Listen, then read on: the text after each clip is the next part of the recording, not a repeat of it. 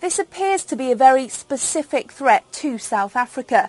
There have been no similar warnings issued for its neighbouring countries.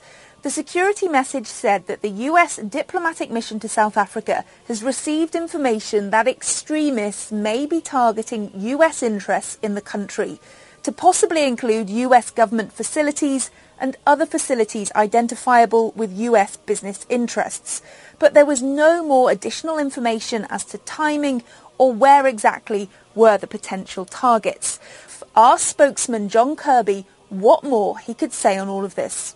As far as I can go is to confirm that that the embassy had information indicating a potential terrorist threat, and they acted on that by issuing a warning, which is what we're supposed to do. So the system worked. I don't have any specifics to share with you today on the nature of that, and I think you'll understand why we don't get into a public discussion of that. But they did the right thing. They put it out in a timely fashion, and we'll continue to monitor the situation. We want people to be safe. That's our job.